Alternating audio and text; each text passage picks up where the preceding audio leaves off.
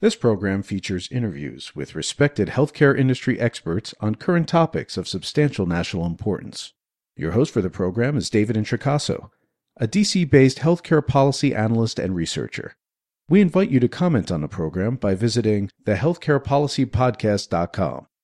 Now, here's David. Welcome to the Healthcare Policy Podcast. Again, I'm the host, David Introcaso. During this podcast, we'll discuss the National Institute on Deafness and Other Communication Disorders, It's a Noisy Planet education program designed to prevent noise-induced hearing loss. With me to discuss the program is Dr. James Battey, NIDCD's director. Dr. Battey, welcome to the program. Thank you for having me today. Dr. Battey's bio is, as always, typically posted on the podcast website.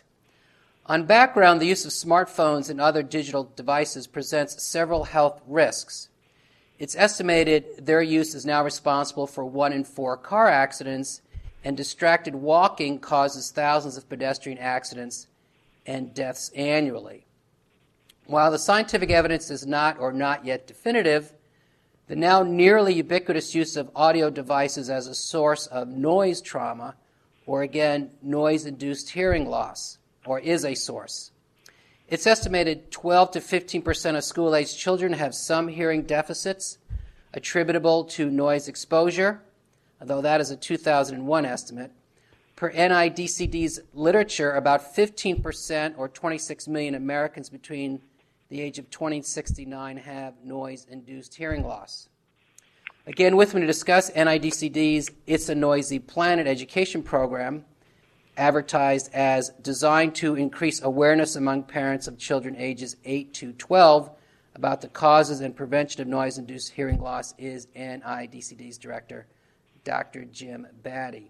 So with that as introduction, Dr. Battey, I thought I'd ask you first about the effects of hearing loss.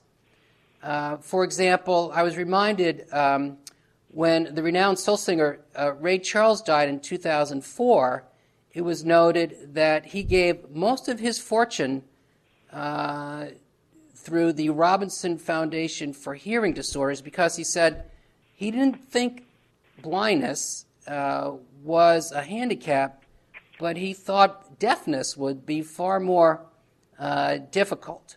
So with that as an example, let me just ask you directly, what's it like being deaf? Well, I can only answer that question from what I have learned from individuals who are unfortunate enough to either be born without ever being able to hear or to lose their hearing. And in particularly for those individuals who are deaf at a prelingual stage in their life, they're cut off from the most common form of human communication, the most complex form of human communication, and that's spoken language. And we know for a fact that it leads to isolation, depression, and ultimately cognitive decline because, the brain as an organ is like any other organ in the body. You use it or lose it. And one of the ways the most complicated things the brain does is human communication. Okay, thank you.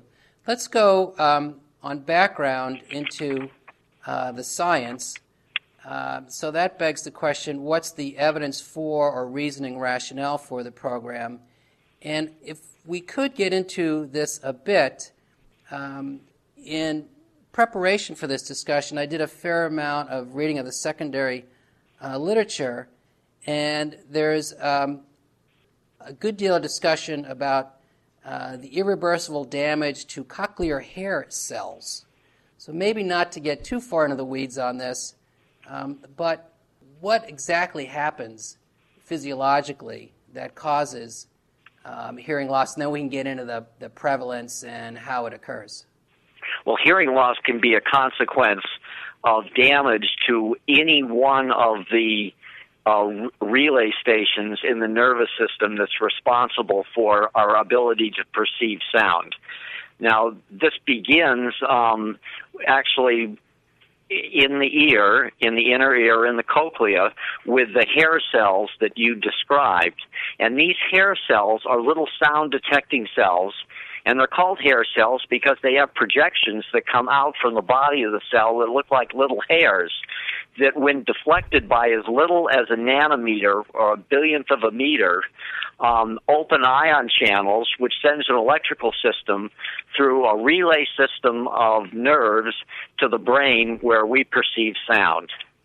And damage at any one of these relay stations, or to the cochlear hair cells themselves, or to the connection between the neurons that carry the sound to the brain, can cause damage to one's hearing.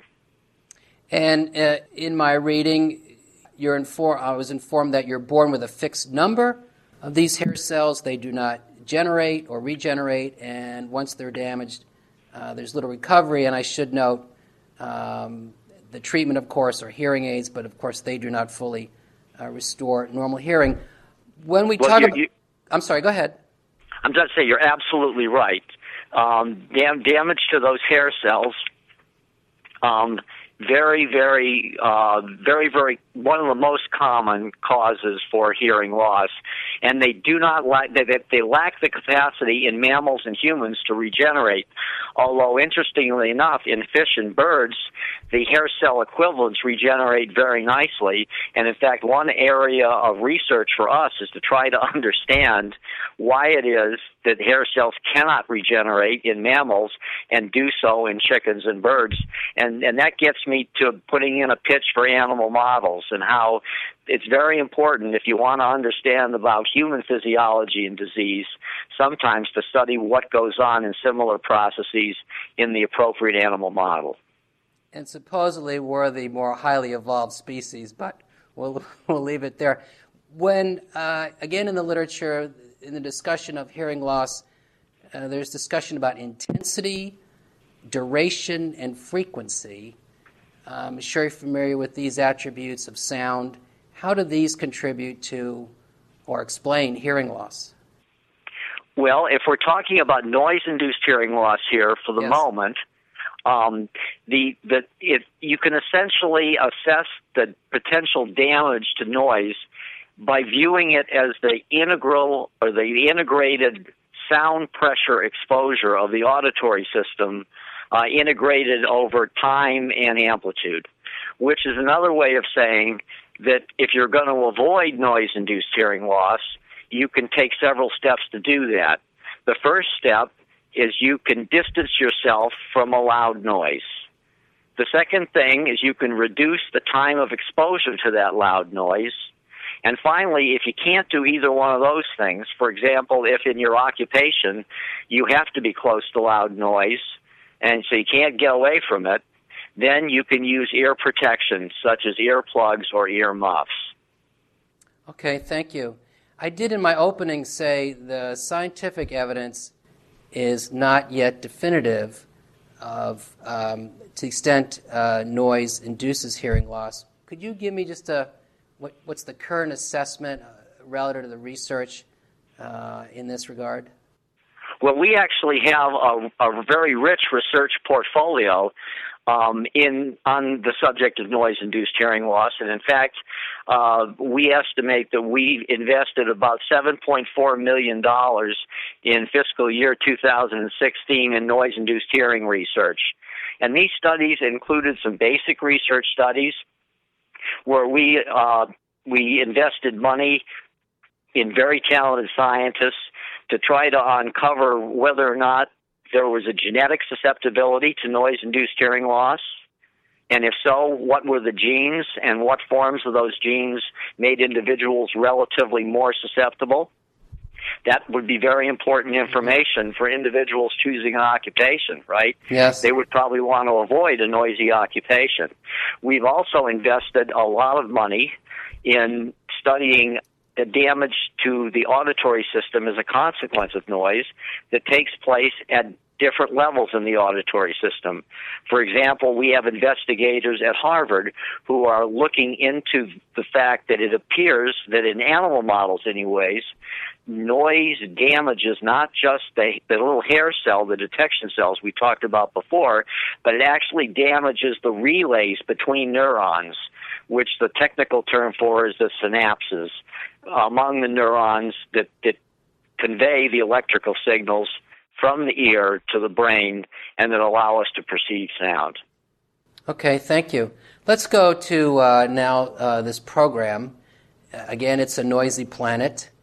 I did note that there have been predecessor programs. I think I read of a program your institute launched in 1999 called Wise Ears. But let's stick with this current program. Could you tell me what its goals are, what programming you do? I think we know that it's targeted for children, as I noted in the introduction, age between 8 and 12, but the specifics about the program.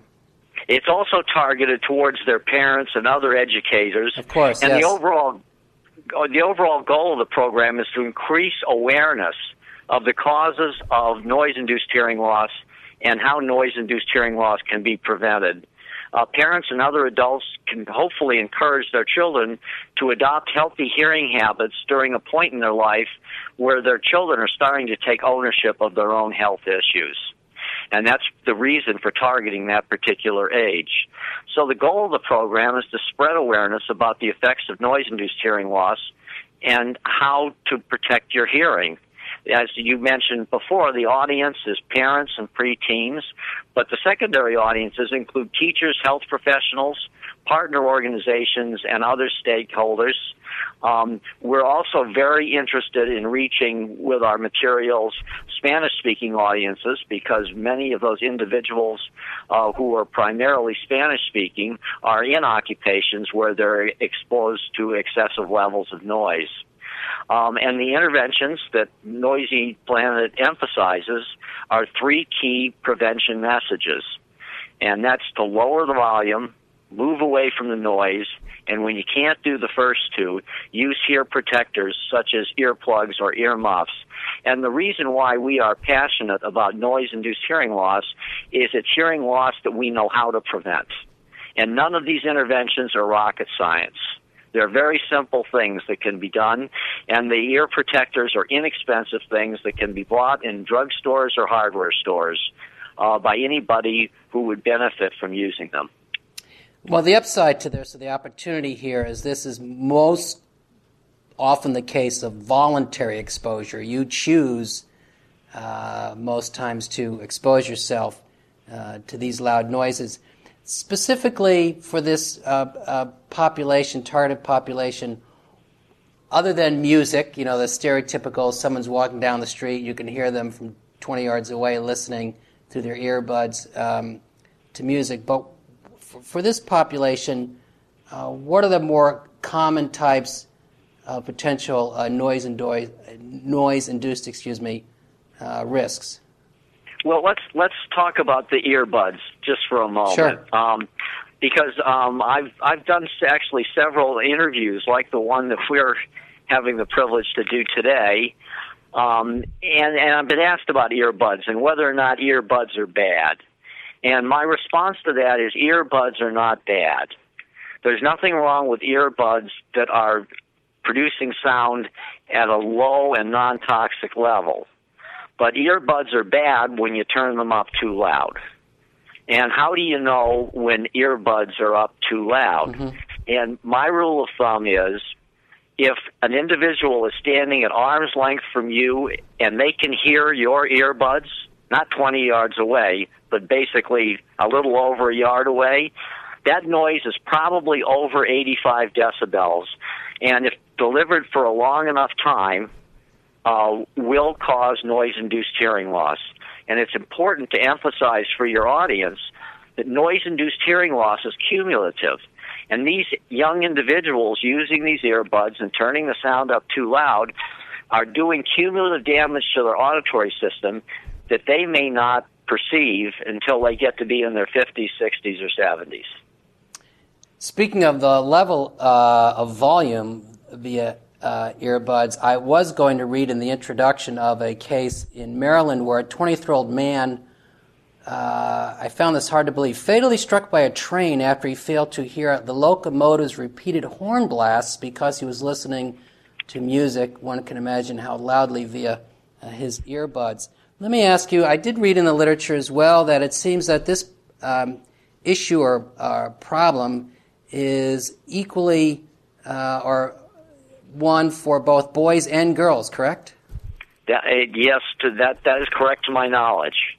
Yeah, I did read a 2011 article in the pediatric Journal of Pediatrics that concluded needs to, quote unquote, needs to be greater health education to combat the increase in noise-induced hearing loss among female teenagers. So this is an equal opportunity problem. Yes, I would say among all teenagers, male or female. Okay, thank you. Per your example of if someone at arm's length away, very practical question. I'm sure you've been asked this numerous times. You're on the metro, you're on a bus, you're somewhere, and say you see someone, teenager, you can hear their music from some distance. It's similar to you see someone smoking. Do you say anything? So similarly, is there any effective way to approach someone and make comment about the fact that they may be listening to something at too high a volume? Well, I don't think it's inappropriate in that setting to say, I think maybe your earbuds are turned up too loud. You may be doing damage to your hearing, and if you want more information about that, you can consult the NIDCD website, nidcd.nih.gov, for more information about how to protect your hearing from noise-induced hearing loss. Okay, thank you. I did want to ask one question related. Fair amount of discussion about tinnitus. Tinnitus or ringing in the ears. Okay, now that's, correct me if I'm wrong, a possible consequence of noise-induced hearing loss.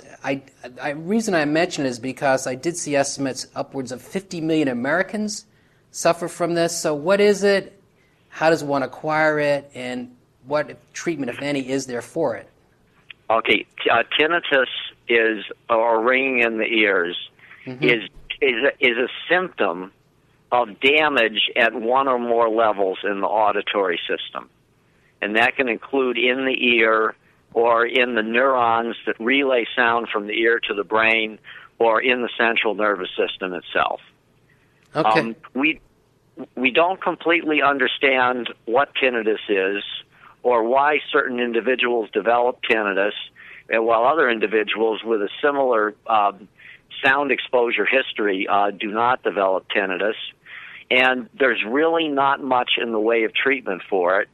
It can be an incredibly distracting thing for individuals that have it all the time. It can disrupt their sleep. It can lead to depression. It has led to suicide in some very bad cases. So it's a real problem. We have an active area of research in tinnitus, but we really don't have a lot to offer those poor individuals that develop tinnitus. Okay. Back to, and likely my final question, the program, again, it's a Noisy Planet. I'll post the link with this interview. How long will you conduct this program, and do you have some sense of the program's success to date? Well, that's a really good question. I think we're going to conduct the program for the foreseeable future. At some point in time, we will probably do another assessment as to how the program's doing. But we do know that since the campaign was launched in 2008, we have reached about 6 million people with the prevention message. We have distributed 825,000 written materials, and my program staff, as well as others, have engaged roughly 16,000 students in the D.C. metro area in hands-on classroom sessions since 2010. We did conduct an evaluation of the program, which was focused on customer satisfaction of the materials that we produced, feedback from parents whose children have participated in a Noisy Planet classroom session, interviews with Noisy Planet collaborators, analysis of the Noisy Planet website and social media reach, and focus group discussions and usability tests of the campaign's materials and website. The overwhelming majority, about 7 out of 8 of these customers who responded, reported that the materials very much met their needs and expectations.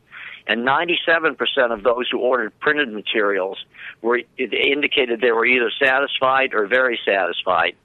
And among the parents whose children had participated in the Noisy Planet classroom presentation, they found the Noisy Planet message to be clear, and more than 80% of them reported that they are very likely to make greater efforts to protect their own hearing or encourage their children to do so, and more than 40% of parents reported that they had recently noticed their children were taking steps that they hadn't been taking before to prevent noise-induced hearing loss. And we used this evaluation and the information gleaned from the evaluation to help guide us in updating and enhancing the Noisy Planet website. And the Noisy Planet website is www.noisyplanet, is all one word, .nidcd.nih.gov. And these materials are available in both English and Spanish. Great. Well, we're at our time boundary, Dr. Battey, so I genuinely appreciate your time in discussing the program. Again, an important issue certainly for persons of all ages. So with that, I'll say thank you. Well, I want to thank you for helping the Institute bring attention to what we consider to be a very significant and potentially growing public health program, and one where we can intervene with a low-tech approach and help prevent people from losing their hearing as they grow older. Well, great. Thank you again, Dr. Battey. Thank you. You have just heard another edition of the Healthcare Policy Podcast hosted by David Introcaso. To comment on this program or others, to see information about upcoming interviews, to suggest a program topic, or to hear an archive program, please visit our website, thehealthcarepolicypodcast.com. Thank you for listening, and please listen again soon.